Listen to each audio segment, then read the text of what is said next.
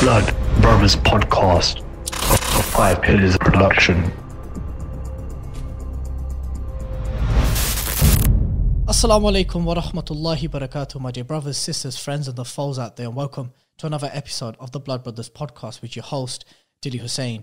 Before I introduce today's celebrated and esteemed guest, I would like you all to subscribe to the Five Pillars YouTube channel, like this video, share this video, leave a comment after you've finished watching it, and of course for all the avid podcast listeners, you can find the Blood Brothers Podcast on all the major platforms. Today's guest is the first guest where I have to have an actual bio in front of me to introduce, mashallah, tabarakallah. He is someone whose works I personally follow very attentively, especially because of the subject matter that we're going to talk about in today's podcast.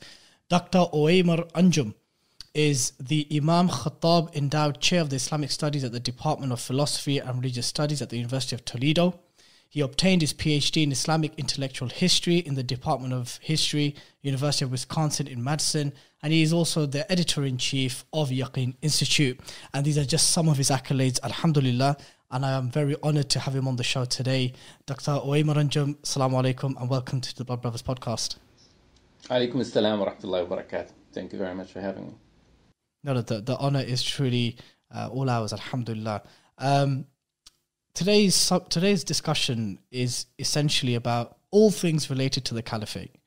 And I guess I know that the vast majority, if not the entirety of your works where you've addressed this topic has been from an academic perspective.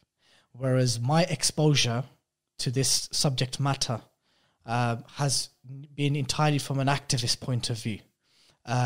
Whether it be my exposure to various groups in the UK who have discussed this topic or have made it the centre of their da'wah, whatever it may be, and the works of those respective scholars which these groups associate themselves with. Let me first posit this to you.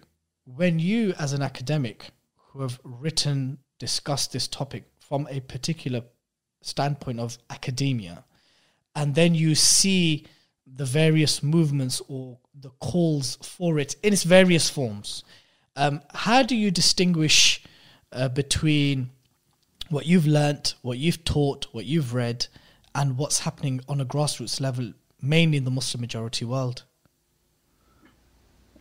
Bismillah ar-Rahman ar-Rahim, alhamdulillah, wa salatu wa salam ala rasulillah. Thank you very much again for having me. How do I distinguish between what I see and what's happening on the ground?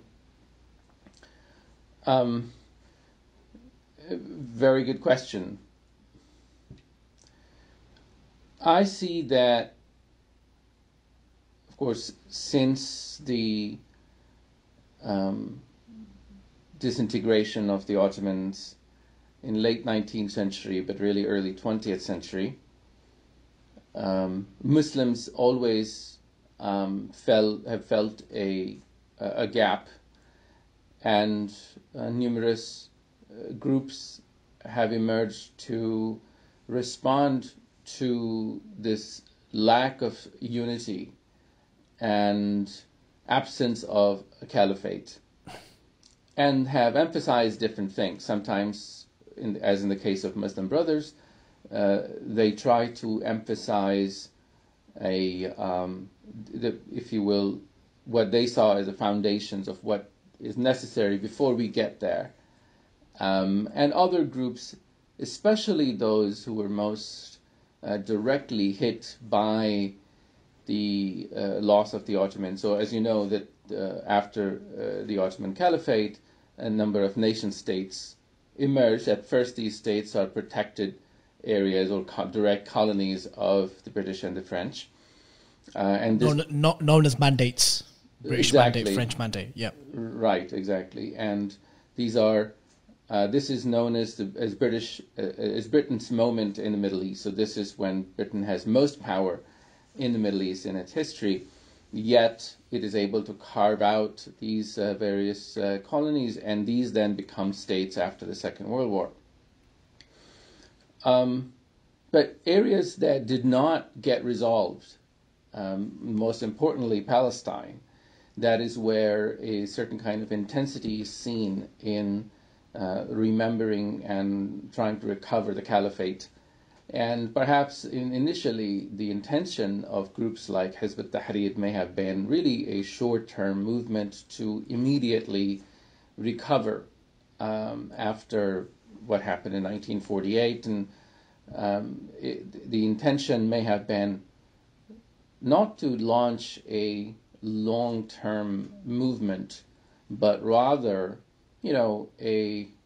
something like a movement or a coup almost to bring back the days of glory when at least the Arabs could unify. So movements like Hizb ut-Tahrir, for example, only because that goal was not achieved did they become popular and multinational movements.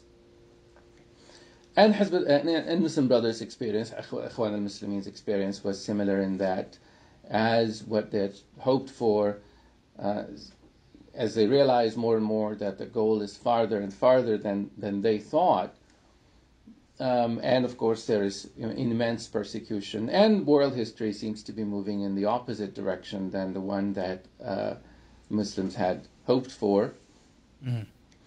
Then these movements, if you will, willy-nilly became what they became over time. So it's almost never that they planned for all of this to work out the way that it did.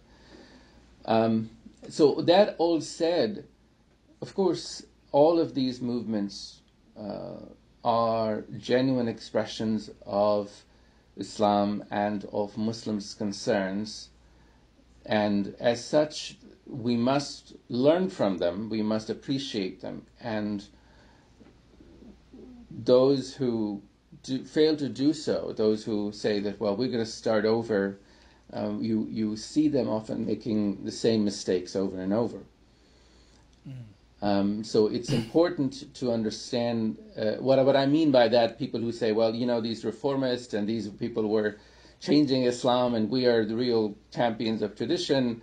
5 years later, they're talking about exactly the same talking points, because when the rubber hits the road, they see the reality. They, in fact, borrow while also condemning from the same movements. So I want to certainly emphasize that I do not intend to denigrate and merely criticize for the sake of criticism any of the groups. Now, I see that especially in the age of globalization, starting somewhere in the 70s and 80s, the Muslim world increasingly moved away from this idea of returning or recovering some kind of unity. And movements like Hizb ut-Tahrir were much more successful on the margins, on the frontiers, than in, if you will, in the heartlands. But that, I think, has begun to change after, really, you could say that after 9/11, the engines of a different world order have been put in place. And I could say, in perhaps the briefest way, that Samuel Huntington has won, Francis Fukuyama has lost, which means that after the first financial shock of 2007 and 8, there are popular movements that have been getting more and more intense and entrenched throughout Euro-America, Australia, the white world, to recover a pre-immigration, pre-Muslim past. And so I think that the world is moving to a stage that I call deglobalization. Can you elaborate on what deglobalization means, how you envisage what that means? All right, so I guess for that we have to say a little bit about globalization. So what happens in the and before globalization starts in the 1980s or late 70s, there is the Cold War, and in the Cold War there are two parts of the world, right? Two rivals, US and USSR, and then their proxies. But both powers are unified in one thing that they do not want. Certainly the United States and the United Nations established for that reason is that we do not want a third world war. And for that we want to ensure that these popular movements, populist movements that led to things like Nazism and fascism will not take root again in these poor countries that will give us trouble again. So the economic model for the world, but also in the central countries as well, in Europe, in America, or the global north, was one of managed capitalism. Whereas in the late 70s, and then with President Reagan and Margaret Thatcher, they moved to what is called neoliberal policies. And neoliberalism meant that instead of politics and countries being important, now it is businesses that are important. When I say important, important from the perspective of whom the global institutions are going to support, IMF and World Bank and so on.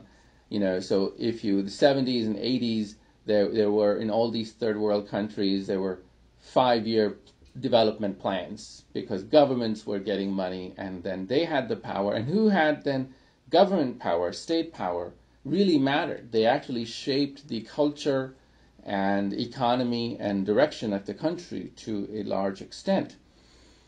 This is also the era in which Islamic movements took an increasingly statist form, meaning that they realized that capturing the state is important and you can take the country in different directions. Politics is important.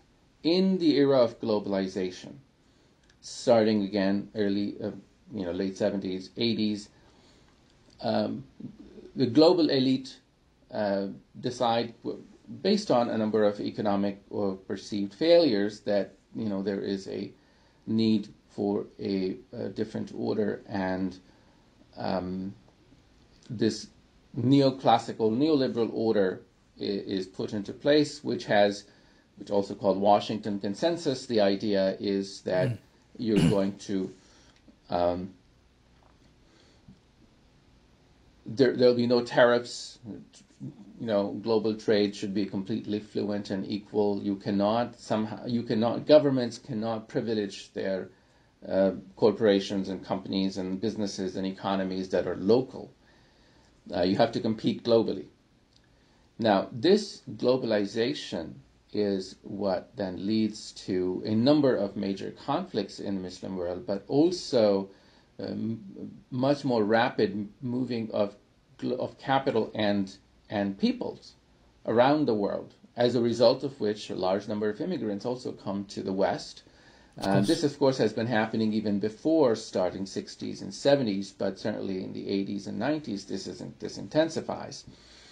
So globalization is defined as, in the textbooks, as intensification of trade and social networks. But it also, its engine was economic, but the results are often cultural and social and political. Right? One could say that politically disempowering the third world country elite may not have been the main purpose of these changes, but that happened. Now, what that meant is that for Islamic movements, that they became global, and that is why you hear the call about the caliphate in Chicago and in London rather than where you hope for the caliphate in the Muslim world. But it's also meant that politics meant less and less now in the Muslim world because,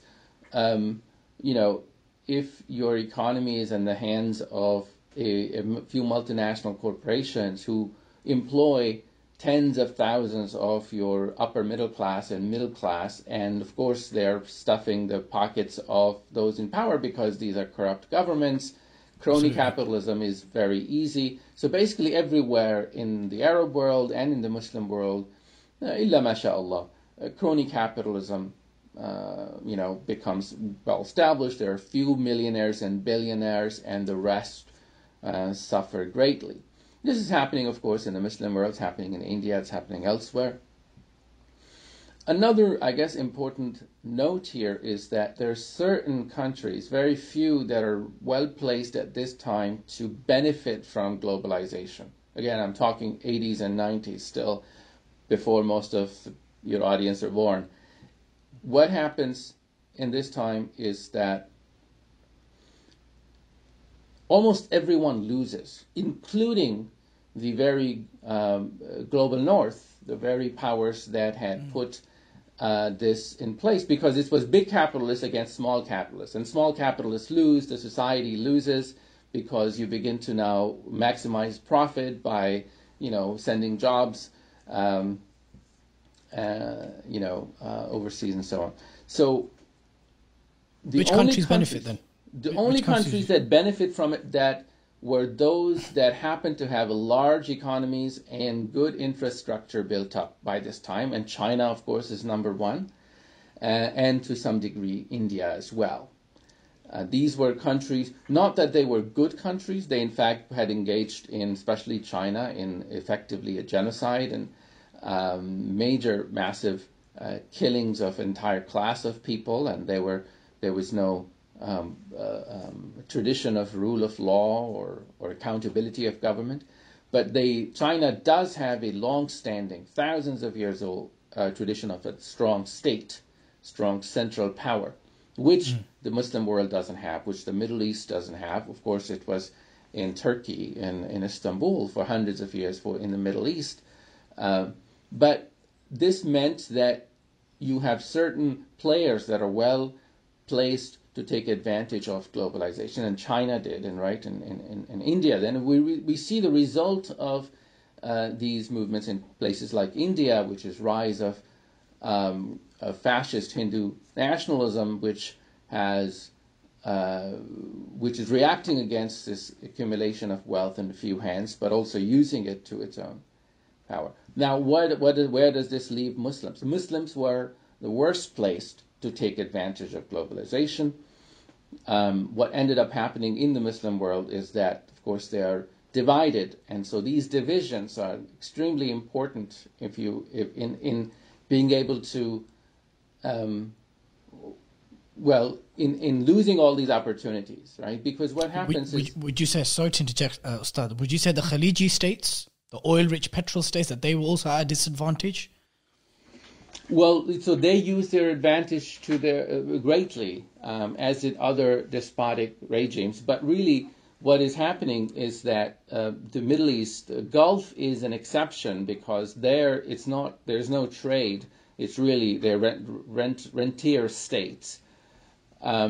So there you didn't want either democracy or much free capitalism, although capitalism also is expanding there. But elsewhere in the Muslim world, you have the same tradition, same trend of increasing power of multinationals and global economy, and then therefore political elite become leeches on this trade. And so they don't become less important in that they're still, causing havoc.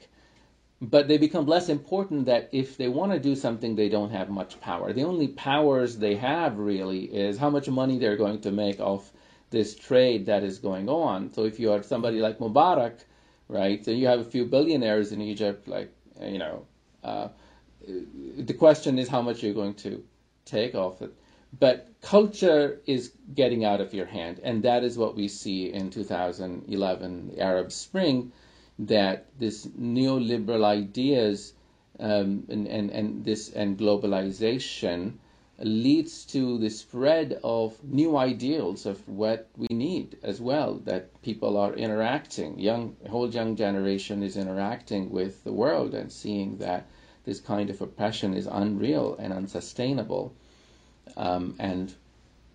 So this is reaction against these neoliberal policies and great inequalities that are economic in nature, but also there's all kind of cultural effect So this is sort of the background information that hopefully will allow us to both, engage with this question in a more realistic way than Inshallah. we typically tend to.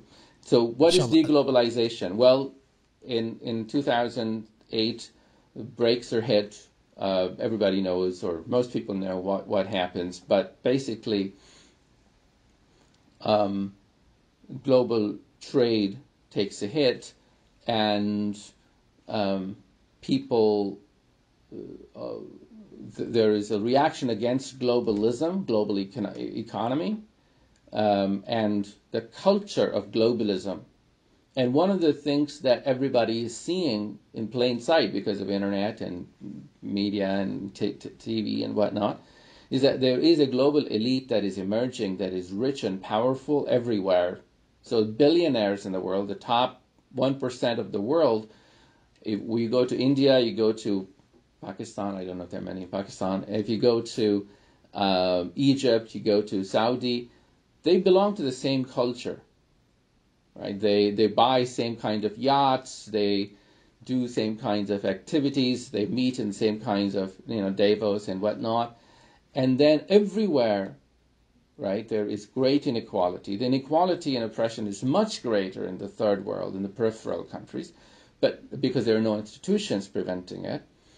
So there is a reaction against globalist culture, right?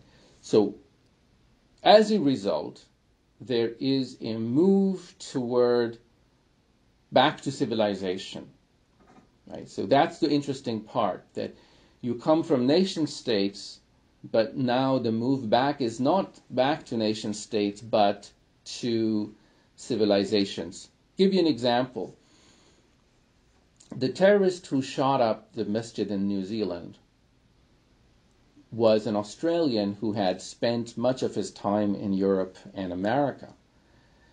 And in his manifesto, which I teach in my seminars, he talks about, his image and vision of the world was to start a civil war in America because it's too integrated. There's no way to go back there. But in Europe, you can get the Muslims back out there, right? And Australia is too integrated. New Zealand was shot up because it provides a threatening example of integration. So you have a global white Christian population, right? That's his imagination, even though the person who did it, right, he says he's not a Christian or not sure about it, but it is a Christian civilization, Christian Europe that he wants to go back to. And of course, the United States and Australia are considered part of it. Absolutely. So it's not like First World War, Second World War, nationalism. This is different, and this is exactly, I think, what Huntington had predicted. To some degree, he was talking about other countries, but really it happened among the rich white. So this is the idea: is that just as China is emerging as a civilizational state, not just a nation state. India is being thought of as a civilization, not just a nation. And we can talk about the difference if you want. And so my point is that as these new changes are taking place, Muslim leadership, intellectual and political leadership ought to think about where we're going next. Right. When you mention civilizational states, which aren't just nation states, would you describe, are there any prospective civilizational states, or that at least showing some kind of indication towards that direction from the Muslim majority world? Indication? I don't know. I mean, so I obviously Muslim countries, the Middle East, particularly was ruled by the Ottomans for several centuries, for 4 or 5 centuries, and so that's a very sort of natural imagination, right? It's only 100 years old, and very easy to think about going back to something like an Ottoman regime, even if the government may not be Ottoman or whatever. But the idea of integration of these regions is still in people's memories. You can find it in photographs and stories, right? So it's a cultural memory, and cultural memories are extremely important. And of course, for Muslims now in South Asia, Pakistan and Malaysia and Iran, they were not part of this this connection, but nonetheless, you find that there is quite a bit of movement even there. In fact, these countries are taking lead in creating some kind of corporation, cooperative initiatives. I don't know how far they're going to go, but of course there is this kind of in this imagination of unity. So even Saudis, for example, put together this army of 23 some countries led by a Pakistani general, which I think that, what's interesting is Iran, I think, is not part of it. It is being thought of as a Sunni coalition to fight terrorism. So it's Sunni coalition against the Sunni terrorists, perhaps, and Shia terrorists and Shiism and whatnot. I don't know. But the point is that even the idea of a military unification is not off the table. It's not that, we cannot imagine that something like this could happen. But it is done cynically. It's done by, people who just want to hold on to their power. There's so much that you've said in your opening segment, Ustad, that I need to nitpick some of them. I need to try to unpick some of them. You said Samuel P. Huntington won and Fukuyama lost. Now, when you said Fukuyama lost, this is the thinker who said that we have reached the end of history. Man has reached end of history. That the nation state, the liberal democracy, is the pinnacle of governance. In short, that's in essence what he was saying. Why do you believe that he has lost? The nation state is, one could argue the nation state is looking as strong as ever, with no other real meaningful alternative beyond romanticized or cultural memories or thinking. The nation state is going as strong as it's going. Now, I'm not saying that nation states are synonymous with liberal democracies, but in terms of any kind of viable alternative, it can be argued that Fukuyama, it looked for a moment during the Arab Spring, it even looked, irrespective of what we think of the criminal organization known as ISIS or Daesh, that it seemed for a moment that perhaps Fukuyama's hypothesis was going to be smashed apart. But the nation state and the public desire for democracy, whatever it may mean in the West or in the Muslim majority world, that desire is still very much present and strong. So would it be accurate to say that Fukuyama and his hypothesis and his conclusion was wrong, or he had failed? Right. I think the observations you make are, let's say, I grant them, but Fukuyama himself, if you look at his recent books, he is talking about how he has to curtail his thesis, because he realizes that there is the rise of tribalism everywhere in the world. So that's not much of a problem. When you said earlier on, you said Fukuyama has failed and Huntington has won. Right. When you said he has failed, was I correct in understanding that your reference was to the end of history? Yes, exactly. Okay. Right. So I think that the idea that liberal democracy is going to work for everybody has failed. That I have no doubt about. And the reason is that the environmental crisis has made it very clear to people, to scientists and people who would pay attention to science, right, at least even cynically for their own advantage, that liberal democracy requires a level of consumerism that if it really spreads to poorer regions of the world, there is really going to be suicidal tendencies in the world, because you do not have the resources to feed all the mouths in the way and have the kind of waste that is produced and the kind of energy that is produced.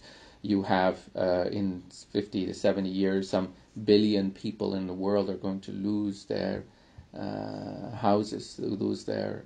And it so happens that many of those regions are Egypt, Karachi, Bangladesh, and Indonesia are Muslim. So, and then as a result of that, there you have the immigration crises and political wars and sort of environmental wars that are everybody's anticipating, and they're beginning to happen. So I don't think that any serious person would even come back and say, oh no, Fukuyama has won. One could say that we still can try to sustain liberal democracy, but in ways that some leftist philosophers envision in different ways. But really the way that he imagined it certainly is gone. The question now, has Huntington won? First of all, I'm not endorsing Huntington. He was not he had a mean streak. Meaning Absolutely, that he really imagined clash as necessary, and he wanted Islam, the Islamic and China civilizations to be at war so that they leave the West alone. So he couldn't really imagine a world where civilizations could coexist. But in terms of, I think, his powers of observation, I think that they have proven true in that. This was his basic idea, that these economic ideologies that people adopt, whether they're with capitalism or they're with socialism, this is what's going on in the world that he's studying in the 70s and 80s and 90s. And he made the observation is that this is superficial, that there is something deeper. To put in one sentence, he said, culture is deeper than ideology. So economic ideology is going to come and go. And when things don't work out, people are going to revert to their culture, to their civilization. Now, he did not say that culture and civilization don't change. So people, this is, of course, thing that happens in academia, that criticism of popular thesis is good, and especially because of the way that, what he was pointing to, a kind of very anti-globalist spirit.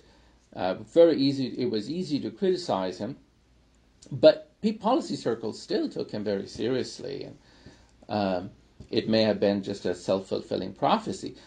Be that as it may, he was right that, yes, he may not have been able to define civilization very well, but he was right that ideologies are superficial. These nationalist ideologies, or, whether we're going to be with US or USSR, and the Arabs were all Arab nationalists, and then there's this Arab socialism. All of that was very superficial. What he said is that there's something deeper that's going to stay. And that, I think, is absolutely true. I agree with you, definitely. Could that then be argued? So, the failure, so if you look at the 60s, the 70s, and perhaps the beginning of the 80s, when we look at the rise of Gamal Abdel Nasser, the attempts at the unification of the Arab world, the rise of Baathism and these kind of things, it was arguably short-lived. Would you say that is a testimony to what Huntington saw as in the short-lived nature of ideologies, and something deeper like culture and whatever that entails would actually last longer than these ideologies? Yes, very much so. When you also said at the beginning at your opening segment, you said that there were obviously groups that were born out of this kind of post-Ottoman period. You mentioned Ikhwan al-Muslimin, you mentioned Hizb ut-Tahrir. The two groups that generally tend to be referred commonly. There's others as well, of course. I mean, there's even the where do you place what's commonly known or referred to as, I don't like this term, I don't know what the alternative term is, the Salafi jihadi movement. Where do you fit that thinking in the spectrum of the two other groups that you mentioned? I guess I'm referring to perhaps the thinking of Abdullah Azzam and others and prominent thinkers. Where do you think they fit into the goals and objectives of trying to bring the Muslim majority world back to something which Huntington would say is deeper and more long-lasting than economic ideologies? So Salafi jihadism is a label for a number of different things, right? I don't think it's a good. So it applies in some cases, doesn't apply in other cases. So Abdullah Azzam, I don't know, if you can really. He's more of a classical jihadism with some modifications. Yeah. And he is fighting in Afghanistan, which was the Kosher War, right? Which was where the United States completely supported the Mujahideen. And one thing we should remember, by the way, going back to the Cold War, before the globalization era, the United States actively supported the rise of Islam as a political power. Not that the United States was the cause of it, and it's very, very clear that's not the case. Rather, you support a horse that you think is going to win. But what they were against is the left, the Soviet influence, right? Ustad, if I may, you're basically referring to just on a simple term. Basically, what you're referring to, perhaps the pitting of what the Western America namely saw as a threat in Arab socialism, the left, communist USSR. So in that regard, it was better strategically at that time to back the kind of Islamic alternative, be it the monarchies of the Gulf or the resistance in Afghanistan. Is that what you're basically referring to here? Exactly. There is an interesting memo or a letter that is sent by Carter administration, I believe, to King of Jordan, where it says that we see the rise of jihad and this Islam as really a positive as a positive development. We see something like development of a muscular Islam or the Arabs. That's a good thing, right? Because the idea is that the problem is a PLO, and against a PLO, you want to back Hamas. Similarly, and again, I don't want to read all of this as some kind of nefarious that that this was a conspiracy. That No, not at all. But it's important to see that there are all kinds of opportunities and cracks in the world in the world elite, in the world struggles that are part of sort of human history and power struggles, and there are opportunities that emerge, right? And there in early Islam, in fact, Muslims, when the Prophet and the Sahaba, alayhi salatu wasalam, when they fought, they took advantage of such an opportunity, really, between the Persians and the Romans. The problem is that, of course, people today often have no sense of agency. They see these developments, everything is a part of a prefabricated conspiracy. Everybody, the assumption is they all know everything. But that's not the case, right? The United States has been bungling the Middle East from the very beginning of its involvement in the Cold War. The United States saw the Middle East and the Muslim world really as a chessboard for this fight against communism, and only really for the first time the Islamic world, as such, came to the attention of these geopoliticians as a threat in 1979. After Iran's revolution. Iran, right, and then Egypt, the Sadat's assassination. But then in the 90s, and then finally in 2001 and 9/11. So those are the moments when this view and the relationship between the West and the Islamic world takes a turn. And now I think to some degree it's going back because the Saudis and the Arabs are seen as completely, in any global struggle, they could be used as pawns for American strategy. So I want to get back to the earlier questions now with some of the perhaps boring background stuff out of the way on the question of the caliphate itself and why I forefront this information, these narratives, political and cultural and economic narratives, is because Muslims tend to think, especially activists who very sincerely think about wanting to bring back the caliphate, and that could be done simply by going back to the model of the Prophet ﷺ. There is certainly an element of truth in that, but they don't often understand the model of the Prophet himself, ﷺ, that how he did in fact understand the politics of his time, that he did understand act in a way that was political, contingent, responding to, taking advantage of opportunities. He didn't have a plan that, 3 years I'm going to do this, 7 years I'm going to do that, and then there's going to be real serious, severe persecution, and then I'm going to do this, and then I'm going to migrate to Medina, and then in Medina I'm going to have, this struggle. This is not how real world struggles work.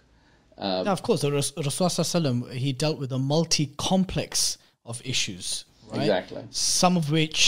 A lot of which he did not anticipate, some of which, when that opportunity arose, he dealt with it as it came. Right. So you're definitely right in that regard. And it's actually interesting because I want to refer to 2 articles that you've written. One was in 2019 when you wrote, "Who Wants a Caliphate?" Right. What inspired, what was the thing in Yaqeen Institute, the link will be on the screen. What led you to write this piece in 2019, "Who Wants a Caliphate"? Do you want a caliphate? Absolutely, yes. And how does Dr. Uwaymir Anjum see this caliphate in his mind? How do you see such a institution or polity? How do I see it emerging, or how do I see it functioning? Those are 2 different things. Both.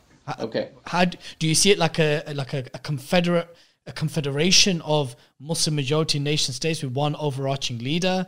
Do you see it as a very centralized, widespread superpower, a modern empire with one ruler? How do you see it?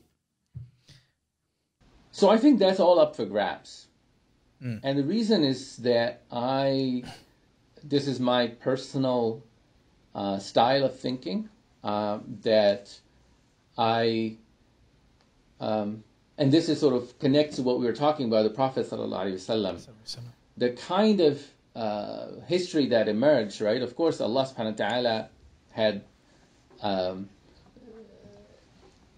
Allah subhanahu wa ta'ala has foreknowledge of everything, and it was Allah's plan. And the seerah of the Prophet ﷺ is absolutely the model for entirety of Islamic history. To understand that, you look at the seerah. And this was the case even with the Sahaba later during the fitan and whatnot. They would look at the Prophet's seerah and try to emulate his actions. So doing so is by all means an important thing to do, right? Which is what my next article is about, the question of the Constitution of Medina. Yeah. But there were important thinkers. I'll name one that I have great respect for, Dr. Israr Ahmed, who, there were pamphlets when I was growing up about how there's going to be 3 years of secret struggle, and then passive, there's passive struggle and active struggle, and there's going to be jihad. And you had even years figured out of how many it's going to take. So that kind of boxing of seerah, that's a great era of ijtihad by some great scholars who are better than me.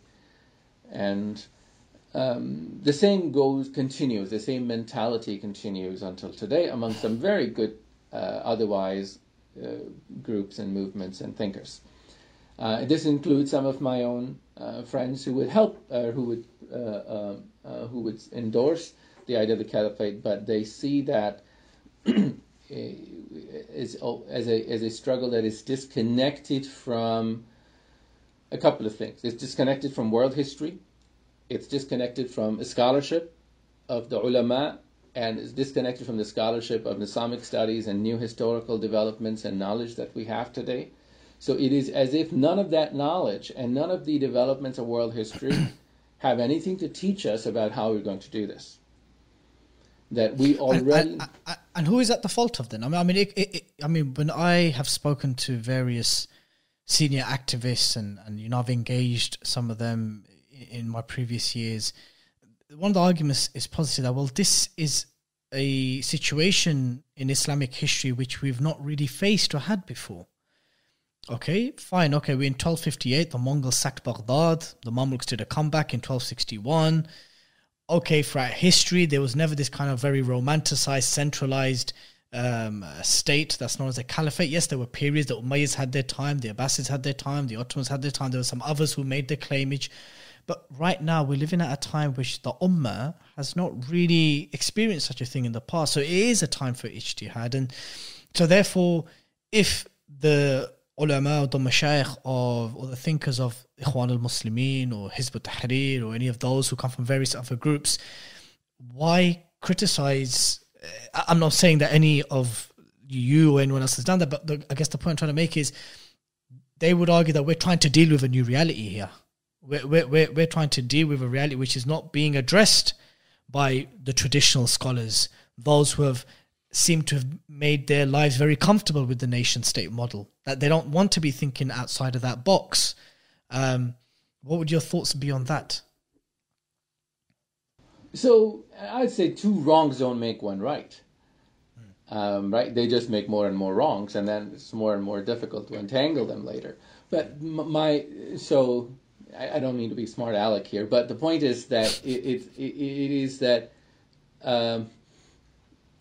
the idea that the ulama have given up on the ummah, right? It's clearly not true. Of course, the ulama are various groups, because ulama is not the name of a political party or some kind of organization. And there are ulama who are investigating various things such as the fiqh. In fact, in the 20th century, there is a great flowering of Islamic jurisprudence that it doesn't fit in the model of reformist or traditionalist, but there are ulama and fuqaha who really ask the question of what would an Islamic order look like today. And that knowledge is not being attended to as much as it ought to be. But that's not my main point here. My main point is that the ulama are various groups, and you cannot have success in this ummah without the ilm of Rasulullah sallallahu alaihi wasallam's deen and his ummah and his style and his sunnah and his aqidah. So all of those things you cannot compartmentalize them and say, well, none of this knowledge has anything to do with what I'm going to do. The second thing that I want to point out that I think in your question was assumed is that this is an entirely unprecedented situation. Well, any situation is unprecedented, right? Any new era is unprecedented. The Ottoman was in some way unprecedented. But, if you lived in the in the stateless societies there were 6 centuries after the decline of the Abbasids when there were warring kingdoms and city-states and petty princelets throughout the Muslim world, where which is when a ragtag of army of crusaders could walk through the Muslim world and take the third holiest shrine, the Jerusalem, and then when the Mongols came, Muslims were completely unprepared. And they were about some 6 centuries until the rise of the Ottomans and the Safavids and the Mughals, when you had these relatively small kingdoms. And if at that time somebody said, that Muslims are going to be the most important power in Europe and Asia, again, you'd have said, well, yeah, that's really romantic. Look at what's happening.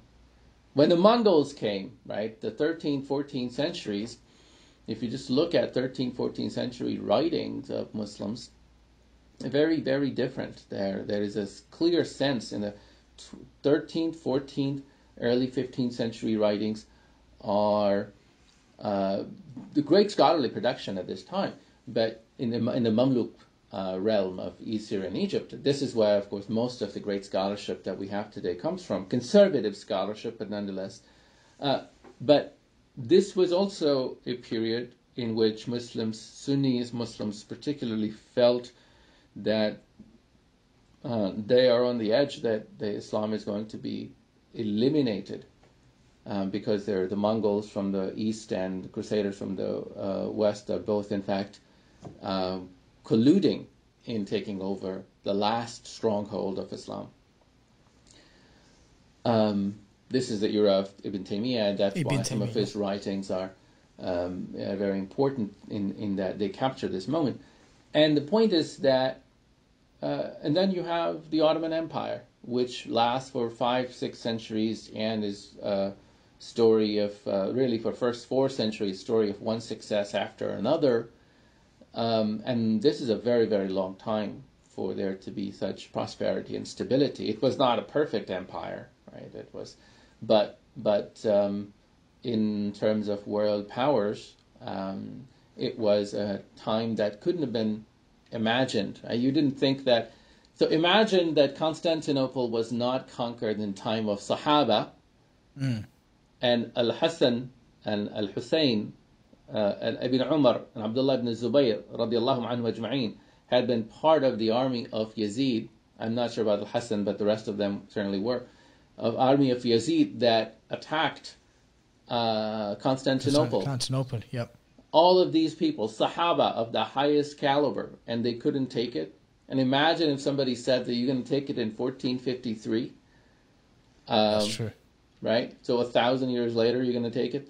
And so my point is that often we read history as having this kind of, first of all, it's a black and white, right? It's a cartoon. And second, it has this, it seems to already have these prefabricated lessons that, that either people think, well, the things were all great until now, or that things were, in fact, really terrible until now. But you have instead what you see in history, and this is the reason why I'm writing, and I take history very seriously and writing about it and teach about it, is because it really shows you that Muslims in the past haven't been sleeping. They have been doing what we are doing in different circumstances, and they have not been failing. So the great successes that you see in history, whether it's the rise of the madhahib and the great and most brilliant fiqh that we have today, the hadith sciences, for example, they were historical. They didn't exist on the Prophet or the Sahaba or the Tabi'een even, right? They emerged later because somebody said, this isn't okay, we're going to do something about it. In fact, Richard Bullitt, I forget his first name, Richard Bullitt, at Columbia, he has a really interesting essay where he talks about these phases in history, in Islamic history, that, right now it's going through a terrible time, but he gives all of these examples that there is this moments. I forget the pair of words that he uses. That there is expansion. No, there is. So there is crisis and then resolution of those crises in Islamic history that have been happening in different periods. So, and you could say that hadith and fiqh happened in the 2nd, 3rd centuries, right? Their height, and then there was decline and height again, right? Historical sciences, by the way, historical consciousness saw its height in the 14th, 15th centuries of Common Era. So at the time of Ibn Taymiyyah and Ibn Hajar, right, around that time, Ibn Khaldun. So if you want to understand how Muslims understood history, and the most interesting and creative time was around this time, right, when you think there was the Muslim Dark Ages. But when you look at the political organization, you could say that what the Ottomans was doing was one of those high points. And so I don't think, so when you think of this as, there is you were winning, and then all of a sudden, 1924, you lost, then you're like, okay, how can you ever go back? Because you're just going down and there's no coming back. But if you think of Islamic history as, people Ups have and been downs. winning and losing. For example, the era of Al-Ghazali, politically speaking, was one of the lowest points, whereas his own teacher, Al-Juwayni, who was serving Nizam al-Mulk, one of the most brilliant viziers that the Islamic world has ever seen, he saw possibilities and optimism. So that was a very quick turnaround. And then the Crusaders came, and Imam al-Ghazali has nothing to say about them. They walked through the Islamic world, and Muslims are fighting each other. And Muslims, in fact, were almost colluding with the Crusaders against other Muslims. And then you had the rise of Salahuddin and Nuruddin Zengi and so on. So with that, Ustad, let me just ask you something then. So with those various historical ups and downs, right? Granted, I think it would be a huge mistake for any Muslim, and even when I have the pleasure of addressing University ISOCs, I always say, look, brothers and sisters, Islamic history is not a romanticized utopian history. We need to move away from this, because wallahi, you're going to fall into big trouble when someone just has a cursory reading of what was happening in the Muslim majority world throughout the entirety of 13th, 14th centuries. It would be a colossal mistake to present Islamic history and Islamic civilization as hunky-dory, and the only thing you're going to highlight is the sacking of Baghdad in 1924. You're in trouble if you're going to present our history and our civilization as such.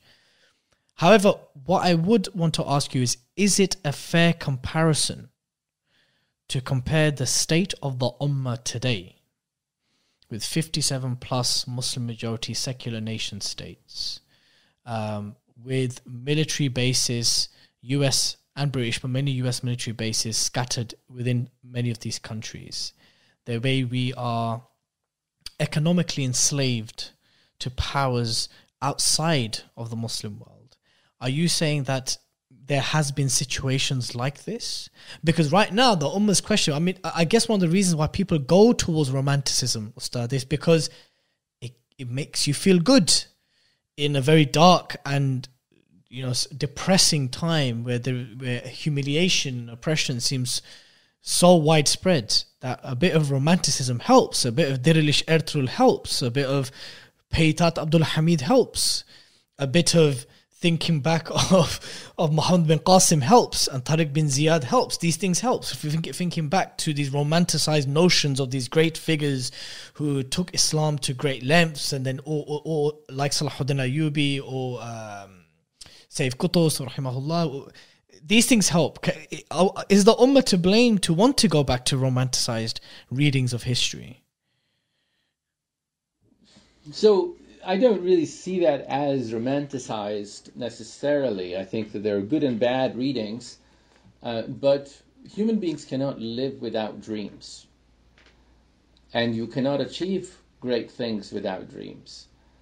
And I think of visions and dreams as a rather positive thing, right? The opposite of dreams is not, of good dreams, is not that you cannot. The imagination, even of a nation, is just an imagination, right? It's just that how much agency you put into this. And I think that one of the things you asked me about this question of why I wrote the article, I guess it's time that I answer that question. I wrote this article because I was in Tahrir Square in 2011 interviewing the leadership and the Shabab when after Hosni Mubarak had stepped down, and I saw Egypt as alive. I saw Egypt as just a very different kind of country than the one I had visited earlier 2 times before. And honestly, I saw Egyptians are really so deeply oppressed that I cried for them. 2011 was the Egypt that I could rejoice about, and I could talk to people. Everybody had a political opinion. I saw Egyptians as alive. Yet when I talked to their leadership about what was wrong, I felt, and I gave a talk about this when I came back, was basically was a letdown. That I did not think this was going anywhere because there is no vision, there is no understanding of the world politics, of world economics, there is no alternative. And people thought that, the problem was Hosni Mubarak. The problem was one guy who was bad, and next time we're going to have a better guy. So I felt that this was a moment. So basically, this takes me back to my understanding of how change is more likely to happen, given in this attention to history and to contemporary social sciences, political science, of how revolutions and social changes happen. So my one thing that I'm going to emphasize again and again to Islamic movements who are interested in reestablishing the caliphate is knowledge is not your enemy, it's your friend. Whether it's knowledge of history or knowledge of contemporary social and political sciences, don't convince yourself that all of this knowledge is being produced by your enemy. That's often because you're being secretly lazy, or because perhaps you misunderstand what knowledge is about, that in fact this history is going to be extremely important going forward. So going back now, in Tahrir Square, when I'm talking to people, I realize that these people's understanding of what's going on in the world is extremely impoverished, and this leads me several years to think about how to change that discourse.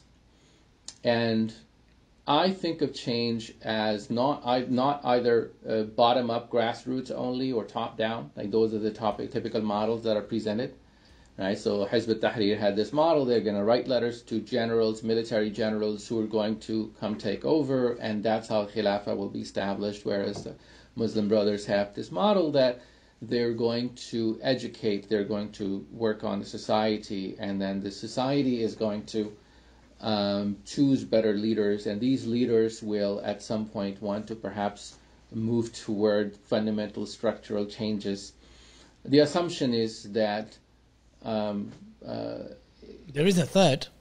The third is to fight and remove.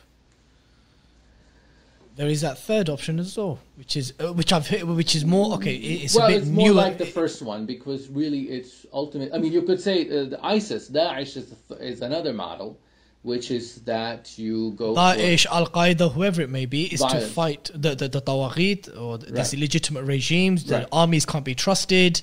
Right. You need to physically move these guys to establish Right. it. Right.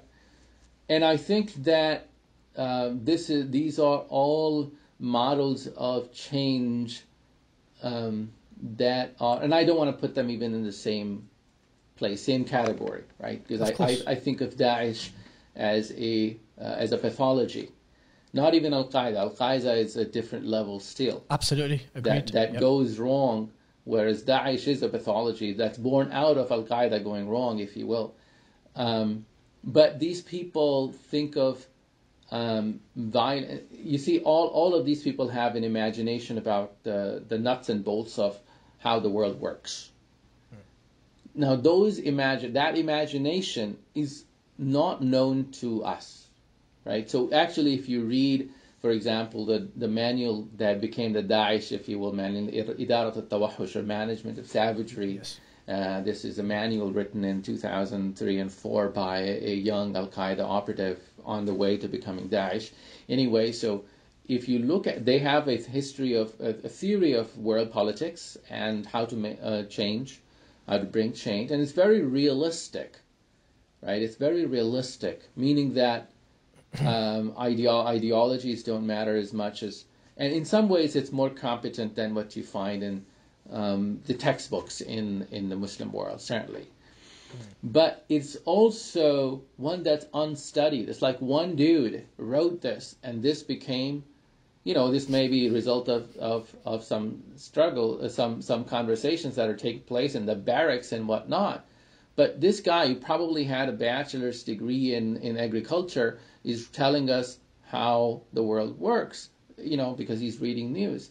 You don't have departments and scholars, universities and madrasas and Ibn Khaldun and Ibn Taymiyyah and Al-Ghazali who are seriously helping us understand, and Huntington and Fukuyama are not being engaged. What you have is this guy with bachelor's in agriculture And that becomes the model because it gets picked up the right moment, and then it goes downhill from there. But all change happens this way, and that's the point I want to make. Basically, that neither top-down nor bottom-up nor violence only, all of these things are in fact part of historical change. And violence, just because it's violence, is not evil in itself, right? Because sometimes violence, at the right moment that is principled and merciful and compassionate and thought out, and it creates the possibility of long-term peace. Absolutely. But the point is that these questions are not addressed, right? This one dude decides for the ummah what we're going to think about the caliphate. And that's the problem when you don't pay attention to knowledge about history and about yourself. The knowledge of history and knowledge of other Muslims' real sensibilities, real ideas. That's the kind of knowledge that you need to live with. And so, change, in my view, is, in fact, this is a standard social science, social movement theory that typically there are 3 or 4 things that come together to make social movements succeed. There is political opportunity or cracks in political elites, whether it's global elite or national elite.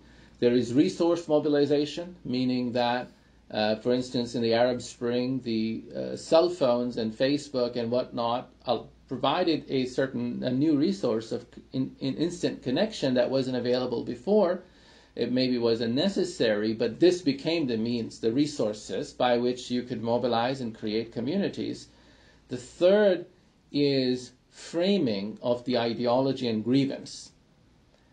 Because grievances itself, just because you're down low doesn't mean you're going to rebel, you're going to engage in collective action, that you're going to challenge those in power. No, that in fact requires framing. Absolutely. And framing means, right, that you decide what is wrong and who is responsible and how to act. And the Arab Spring, one of the reasons it succeeded, because its framing was compelling. It was simple. It wasn't conspiracy theory. It identified problematic actors in a particular way and unified people in the way that it framed the problem. Anybody could agree that there was too much corruption. The Salafis, the Christians in Egypt, the left and the right. So my point now is that all of these things matter in bringing change.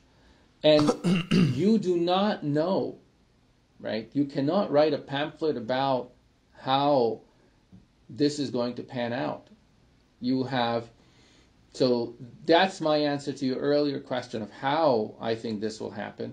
The answer is that you have to remain open to other Muslim intellectuals, thinkers, social movements, people who are concerned with the same thing, because you don't know. That's one. The second question that you asked, which I deferred, is the question of how do I see this working out? How do you see this? How do you see such a the polity caliphate functioning? Yeah. Right? Yeah, How does it function? And will it for it to succeed in your thinking? Can Right. it function in a world of nation states, or would it have to smash this concept of nation? That it would have to essentially go against the nation state. You can't actually have a caliphate and nation state coexist. How do you see it happening, functioning? Yeah. So that's the question. Another question, and I have all your questions in mind that I'm not ignoring them, which is that are we in the worst possible condition today? Comparatively to history. Was that? Yeah, comparative. So the Ummah situation now, Right. is it the worst comparatively to the past? Is it a fair comparison? Right. And so let me answer the second question, and then we're going to look at, if you will, the final question of how it might look like in the age of nation states. So, is this really the worst that it has ever been? And the answer is, really, I can tell you many things today, very concretely, that show us quite the opposite, that we haven't been as good as we are for centuries as we are today. I'll tell you why. Today, let's just look at brute numbers. In the beginning of 20th century, 1900s, the number of Muslims in the world, percentage of Muslims was, take a guess. It will probably be significantly, surprisingly less than what many would think. I don't know, 70 million? Right, so the percentage-wise, Okay. a world population, it's 10 to 12%. Okay. Today, it is closer to 25% of the world. Okay. So we've doubled, roughly. Percentage. Yeah, we've doubled in Actual percentage. number, the actual absolute number is much greater because the course. world population has exploded. Right? So, is that a good thing or a bad thing? Well, if we take the hadith of the Prophet ﷺ where he said you will be many in number and the nations will gather around you, then the number becomes an irrelevant thing, no? Well, only if you... Surely that's it's against that's not the only the- hadith to think about. The Prophet ﷺ also said that this message will spread and enter every household Absolutely, and so on. he did. Yes, he So did, yes. that's not the only... We should not get stuck only in one narrative. Yeah, right? of course. So is it? Islam But is surely, spreading. yeah, it is spreading. Yes, yes. And that's all I want to say for now. Secondly, the availability of Islamic sciences, Islamic knowledge, our understanding of history in the 20th century increasingly, because of the activity of amazing scholars working in India and Egypt and Riyadh and elsewhere, Morocco, Lebanon, editing works and producing high quality, critically edited works. And this is, of course, my good friend Ahmed al-Shamsi in his recent book, Rediscovering Islamic Classics, describes this change. We are enormously, incomparably more knowledgeable about the great Islamic history and tradition than Muslim intellectuals in the early 20th century, the 19th century, and 18th century, and 17th century. These people were reading a kind of text or a number of texts about Islam that could fill my room here, and that's it. Whereas today, a library at Princeton, Harvard, and whatnot, right? You could fill entire floors and have only a section of it. So, what does that tell you? That that if you're looking at the civilization and Islam not simply from the perspective of executive power, but from its staying power, about how it took the idea of Tawheed in the Quran and the Sunnah and it made it a universe, then you should say that this is absolutely another victory, right? The number of Muslims who are literate today, that people who can actually read the Quran and the Hadith and memorize or ask scholars questions or are interested in learning about Islam, or non-Arabs who are interested in learning about Arabic, the number is explosively greater than it was at that time, in the early 20th century, 19th century. And finally, Islam now is a global phenomenon as a result of globalization, but really starts with the two world wars, that Muslim armies and soldiers go everywhere and spread Islam. So in a sense, Islam is not a stranger in the West now. Islam is not a stranger in China now. Islam is not a stranger in Japan now. Islam is not a stranger in South Africa now.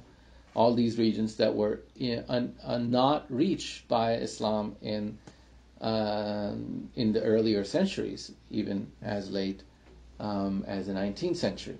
So in that sense, right, in many ways, Islam has greater strength numerically in terms of its exposure and in terms of its own awareness, our own awareness of our tradition, in terms of Now, there are many things that you could be depressed about: the rise of atheism in the Muslim world, and you could talk about the crisis of authority in the Muslim world. But crisis of authority comes from the fact that more people are learning from different perspectives, and rather than thinking this as potential for creative synthesis, right? Because people think that they already figured out the right answer to everything, they think that's a crisis of authority because nobody's listening to me.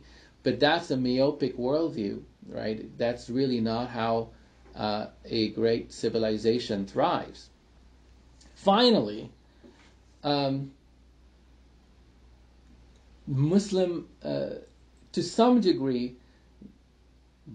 human access to knowledge and human understanding of the world around us, the empirical understanding of the world, and of our own limitations, is better today, right? That's a human possession, but Muslims are increasingly part of it, champions of it, leaders of it in many fields, right?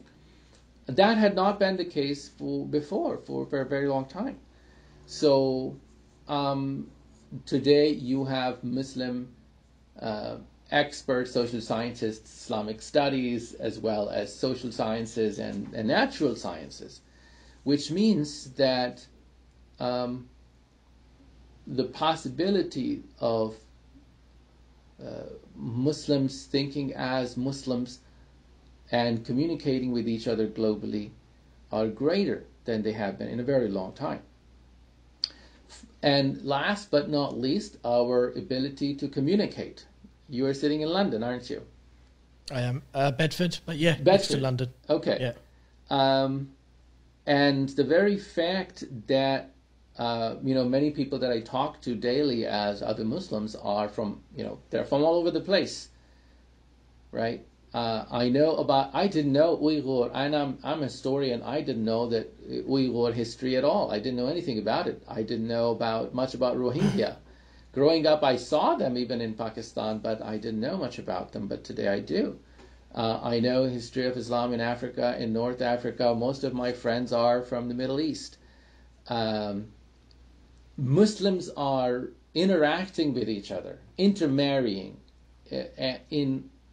and realizing the existence of each other at a level that has never happened before. Of course, because our numbers are greater now than they never were before, but this...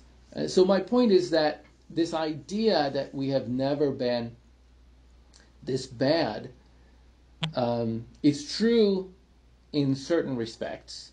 But Which respects? You have... Which respects? Well, more Muslims are dying. Of course, there are more Muslims numerically around now, and one of the downsides of spreading all over the world is that you are now seen as a threat, and you're seen as target populations, and you're vulnerable, right? So it is a result of the fact that Islam has succeeded in some respects, that it is seen as a threat by Europe, and now increasingly by China and India.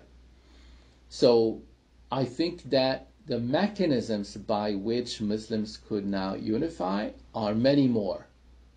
The cultural, social unification requires communication, shared language, requires a public sphere, which did not exist before and does now. It didn't exist even in the Abbasid and Ottoman periods. So I think that there are reasons for optimism. So that's the question about whether I see Muslims as worst ever. I don't, in fact. I'm very optimistic. The second question of whether how such a state could function, or such a entity could function in the age of nation states. First of all, we have to address down the nation state a little bit. What is a nation state? Nation state, the world of nation states that everybody repeats like a mantra, it didn't come into existence until after the Second World War. So it's not something that had existed, and people talk about the rise of it in 1648, Westphalia and whatnot. Give me a break. The world was made of empires until the Second World War. And then in the Cold War, it's just the mode of empire, of imperial influence changed. It's the Cold War, new ideals now because trade and other things took over. But there were spheres of influence, so you could very much say that American empire was continued to exert such influence that nation states, even in this time, were always a questionable construct. And there is, in fact, scholars who say that. There are Stephen Krasner at Stanford University has an interesting book. I like the title because it sort of lays out the point I want to make. It's called Sovereignty, Organized Hypocrisy. And the idea that Stephen Krasner has is that, of course, sovereignty, the idea that they're nation states and they're sovereign, it's just a construct that we always consistently violate. And he, in fact, says there's nothing wrong with it. Just give up the hypocrisy. Not all states are equal. Never have been. Never will be. And so that's one. That nation state is not a hundreds of year old construct. It's not what brought modernity. It is not synonymous with our existence. It is a construct that became increasingly popular, even then questionable, after the Cold War. And it came under attack already in the 90s. And because when you have to understand what nation state means to understand why many scholars have written about the end of the nation state. In the 90s, people were writing about it because they saw globalization as the end of the nation state. And to some degree, now we're living a reaction to that perceived end of the nation state because people want to go back to this. But the idea was that, you see, nation state ideally is a territory where people and the ideology and the state, the government apparatus, are all in one abstraction. They're one thing. The state represents the territory and the people, and it is sovereign. There is no other entity that claims the loyalty of these people. And so much so that these people ideally are able to engage in total war against other such entities if need arises. That's the lessons we learn from the two world wars. Now, nation state in that sense is an extremely questionable construct. Right? It doesn't exist anymore because people no longer, their loyalty belongs to groups and peoples that are not in their own national boundaries. And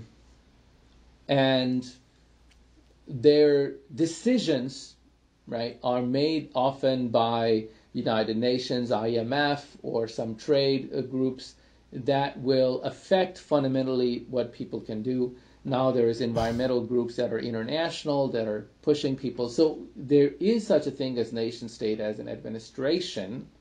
But when we imagine the world of nation states and connect it to this idea of sovereignty, this theological idea of sovereignty, that is very you could say under attack, you'd say it's rather mitigated, because the nation-state elite now have effectively become the military force for multinational corporations. Yep. So they are enforcers for global trade.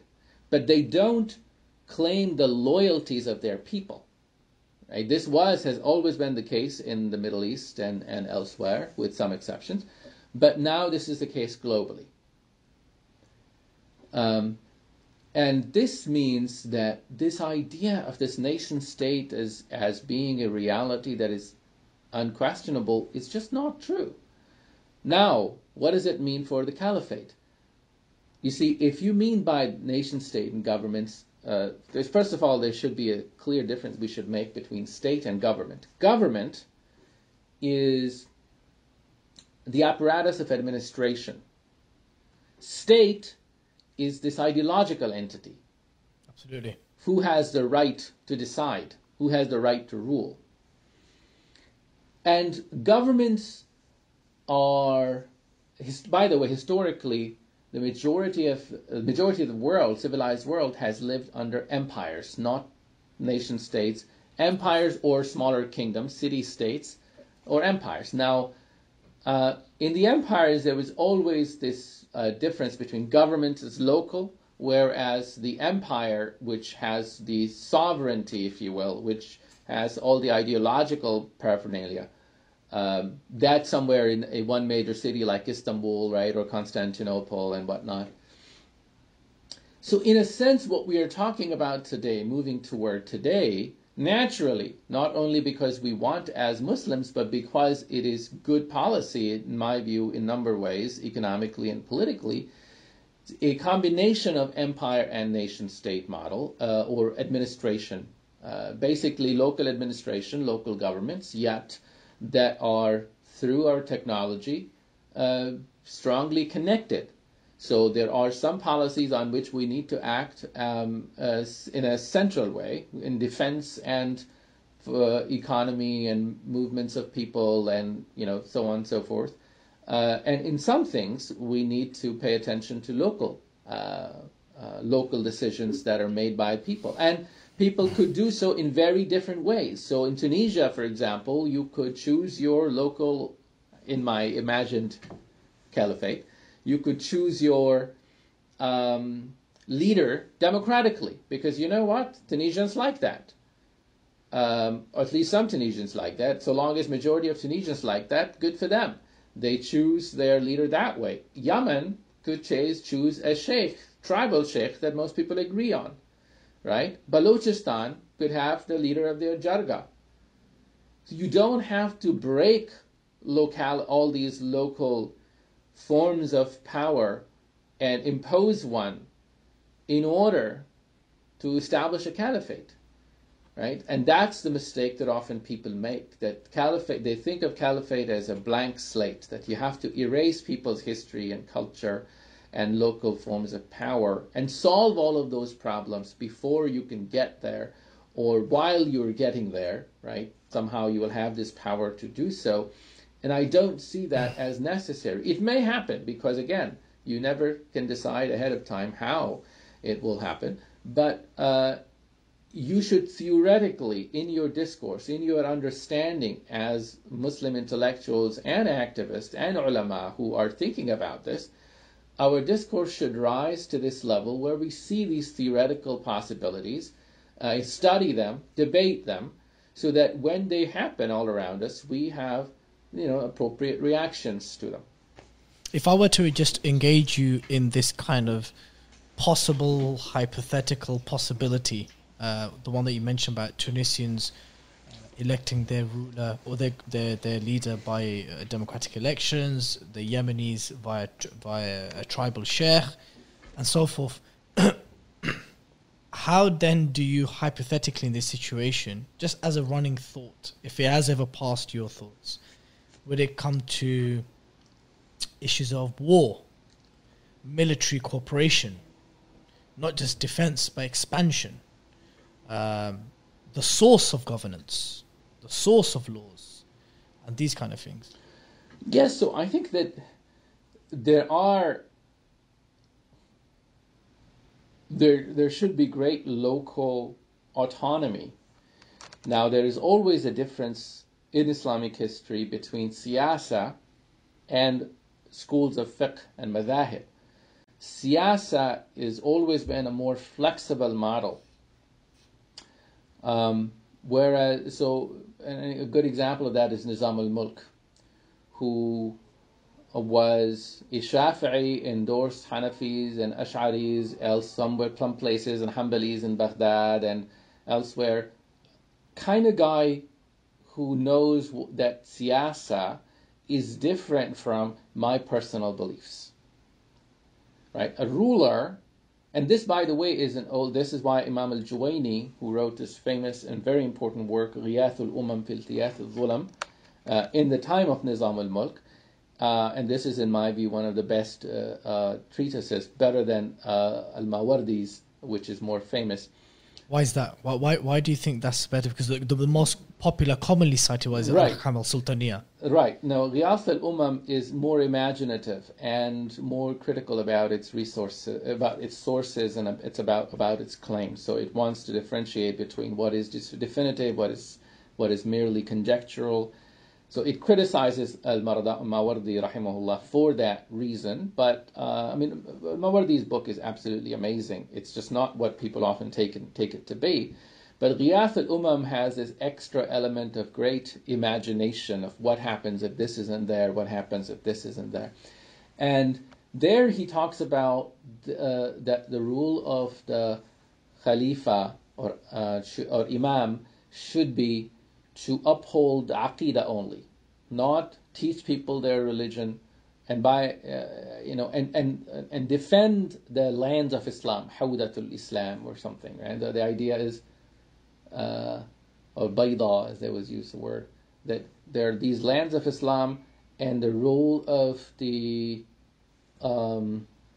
ruler is to take care of the whole, and not go individually and teach people or engage or persecute them, engage in inquisition about whether their aqidah is right, or basically let the ulama and the teachers and the parents do what they do best. They decide what needs to be taught, and you take care of the basics. Similarly, the job of the Khalifa, or now one we should speak of, I believe, as a caliphal institution, is to ensure that all parts of the Muslim world, that they're in their mutual interaction, that there is fairness and justice, that if anyone is threatened from an outside source, then all of the armies of the Muslim world need to be mobilized, that all of them are implementing Sharia and Islam in the way that locally is decided. It may be that there are places which are not ready to apply all of the Sharia properly, because that's an understanding of local ulama and local people. But once you see a model of successful and compassionate and working application in one place, then it spreads, because Muslims learn from each other. Of course. So there needs to be this sort of practical understanding, because and you need to learn from the administrative strengths and mistakes of the Ottoman Empire, most of all, because that's the most detailed knowledge and most bureaucratically sophisticated empire we have ever had.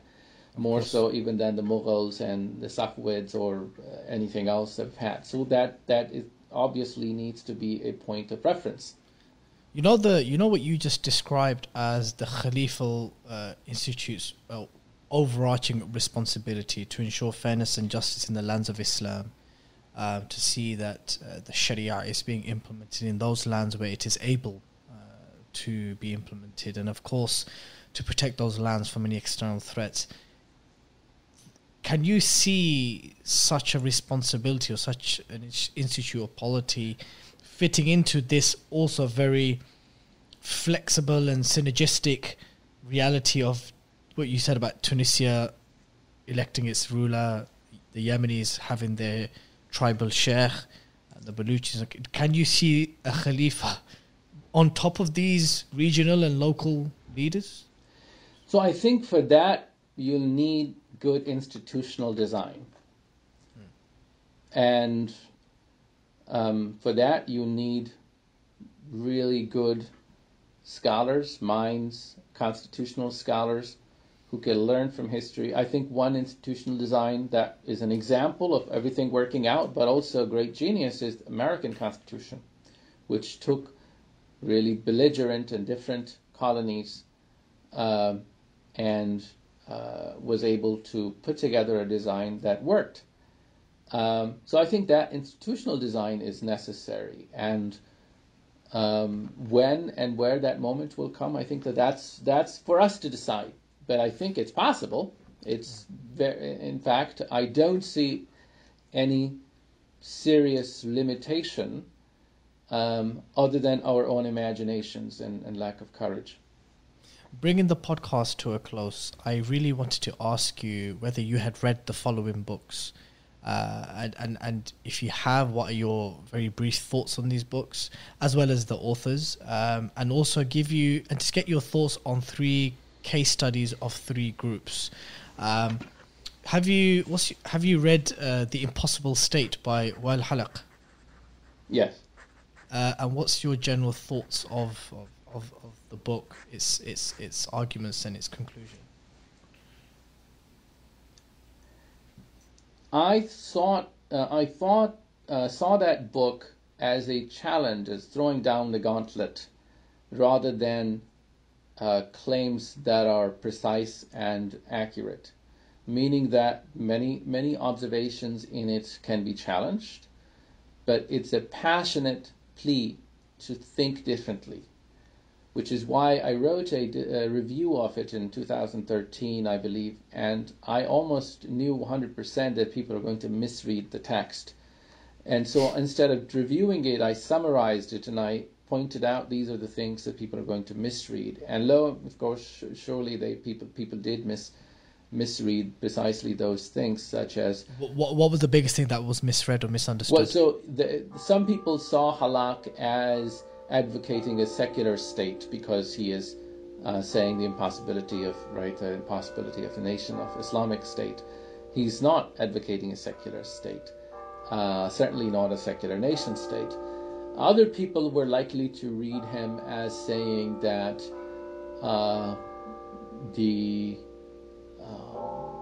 we need to go back to sort of a pre-modern model, and there is no Muslim contemporary understanding that fits his model.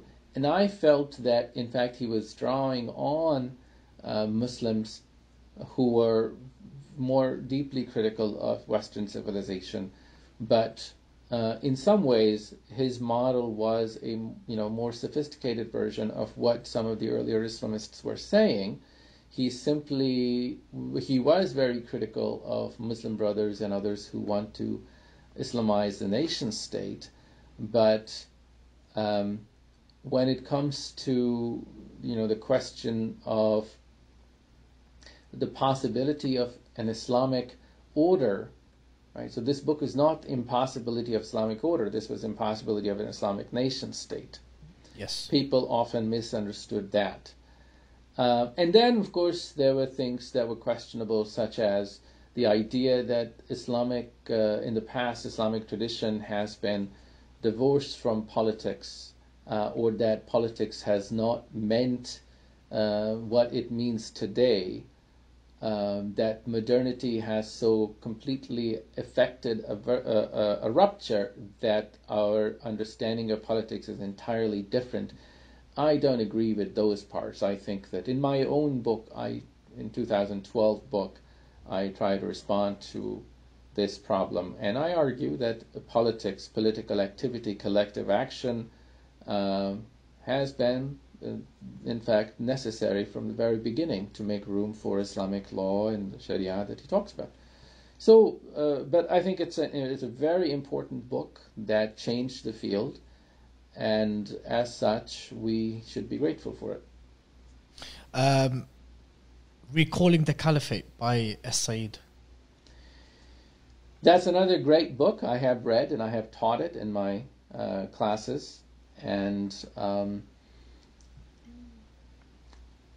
I think that it is a courageous book that allows us to and asks us to expand our imagination. So yeah, I have great respect for him, for Professor Salman As-Sayyid and his book. This is an author who I believe actually wrote a brotherly and warm response to your 2019 piece, Dr. Reza Pankhurst, and his book, The Inevitable Caliphate. Have you read this book? Yes, I have read Inevitable Caliphate. I wrote a review of it as well, and I know Dr. Reza Pankhurst. We have engaged in conversations and continue to be. Obviously, in his case, he's coming from a very specific context as someone who was a member of Hizb ut-Tahrir, as someone who was jailed in Egypt, but as well as being an academic. And you've wrote a review of this book as well, yeah? Yes. Yeah. Okay. In terms of 3 political scenarios that have happened in our lifetime, one that could be reflective of not all, but some of the groups that have made the caliphate, or at least Islamic governance, something central to their mission. The Freedom and Justice Party's electoral victory in Egypt under Dr. Muhammad Morsi, rahimahullah, and its subsequent failure or removal via military coup. What are your brief thoughts on this specific incident? So, I mean, I have lots of thoughts. It was a very deeply touching and deeply, at first, deeply depressing turn of events. We all had great hopes in Egypt, and Egypt broke our heart. And so but that said, Freedom and Justice Party, we have plenty of criticisms for it. It was trying to imitate Turkey. And going into the neoliberal direction, partly perhaps because its leadership is insular to the goings-on in the world, a kind of sort of fact phobia and knowledge phobia that we see in other Islamists, I think, is really ails Egyptian Islamic Muslim Brotherhood more than perhaps anyone else. And so they always, they never fail to disappoint the expectations that they're going to do just the most, out of sync thing. But that said, of course, they never had a chance. That was very clear. Yeah.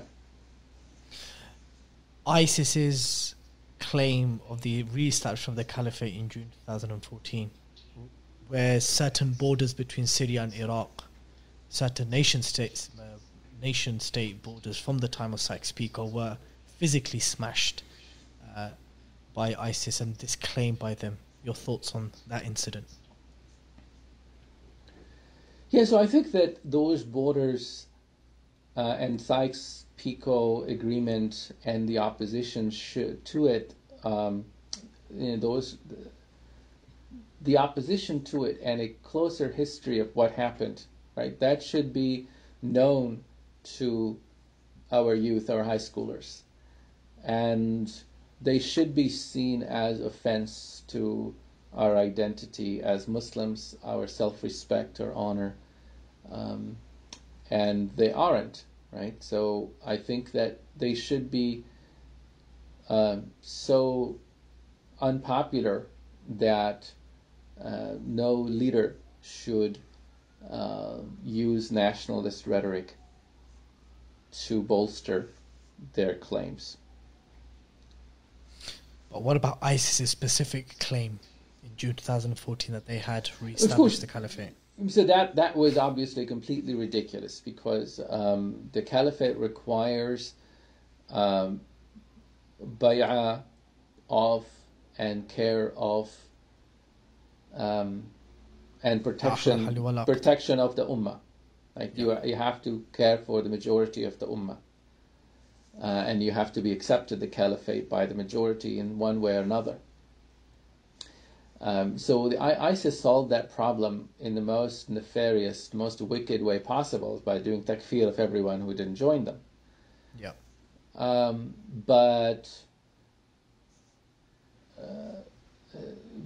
So there was nothing to their claim that was credible, because to be a caliph means first and foremost to protect the borders of the ummah, protect the Muslims, and who could they protect? And of course they couldn't even resolve their problems with Al-Qaeda and Taliban. So that's even if they're not bloodthirsty, young and stupid murderers, you could still give them a chance. Well, if they were not that, you could say, okay, what went wrong with them? Let's say they were better, more compassionate people, right? What would still be wrong with them is that they could not work out differences with people very much in their own ranks. And if you cannot make a deal, if you cannot bring people to the table, then you're a non-starter in the game that the long-term game that we have. Okay. Being from Pakistan yourself, or being of Pakistani origin, we know that at least in the 90s onwards, there was a high level of concentration by Hizb ut-Tahrir in Pakistan, and where to a point they did open up some communication and some dialogue with generals and brigadiers, some of which are currently in prison.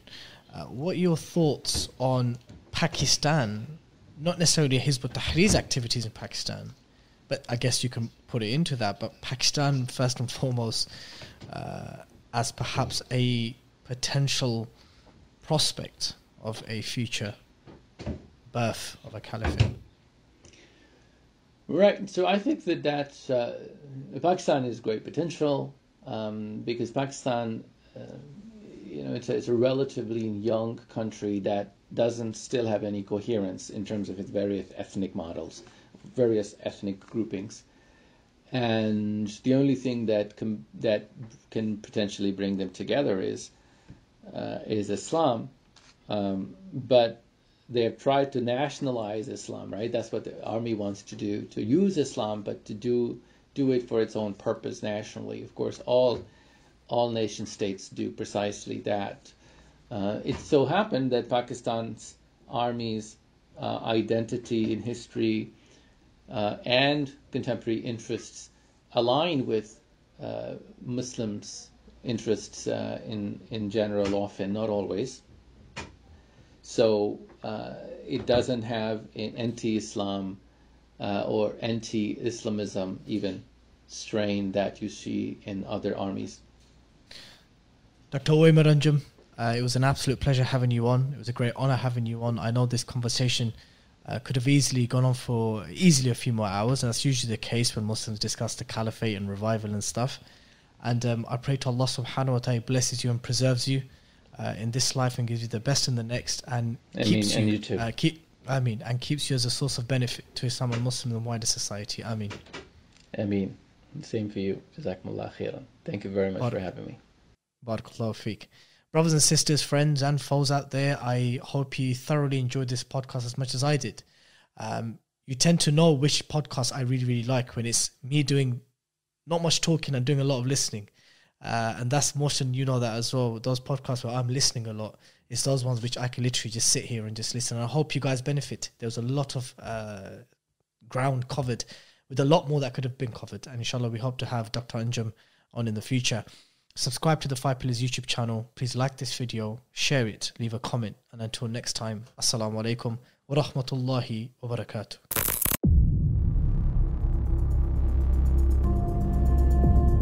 Blood Brothers Podcast, a 5 Pillars production.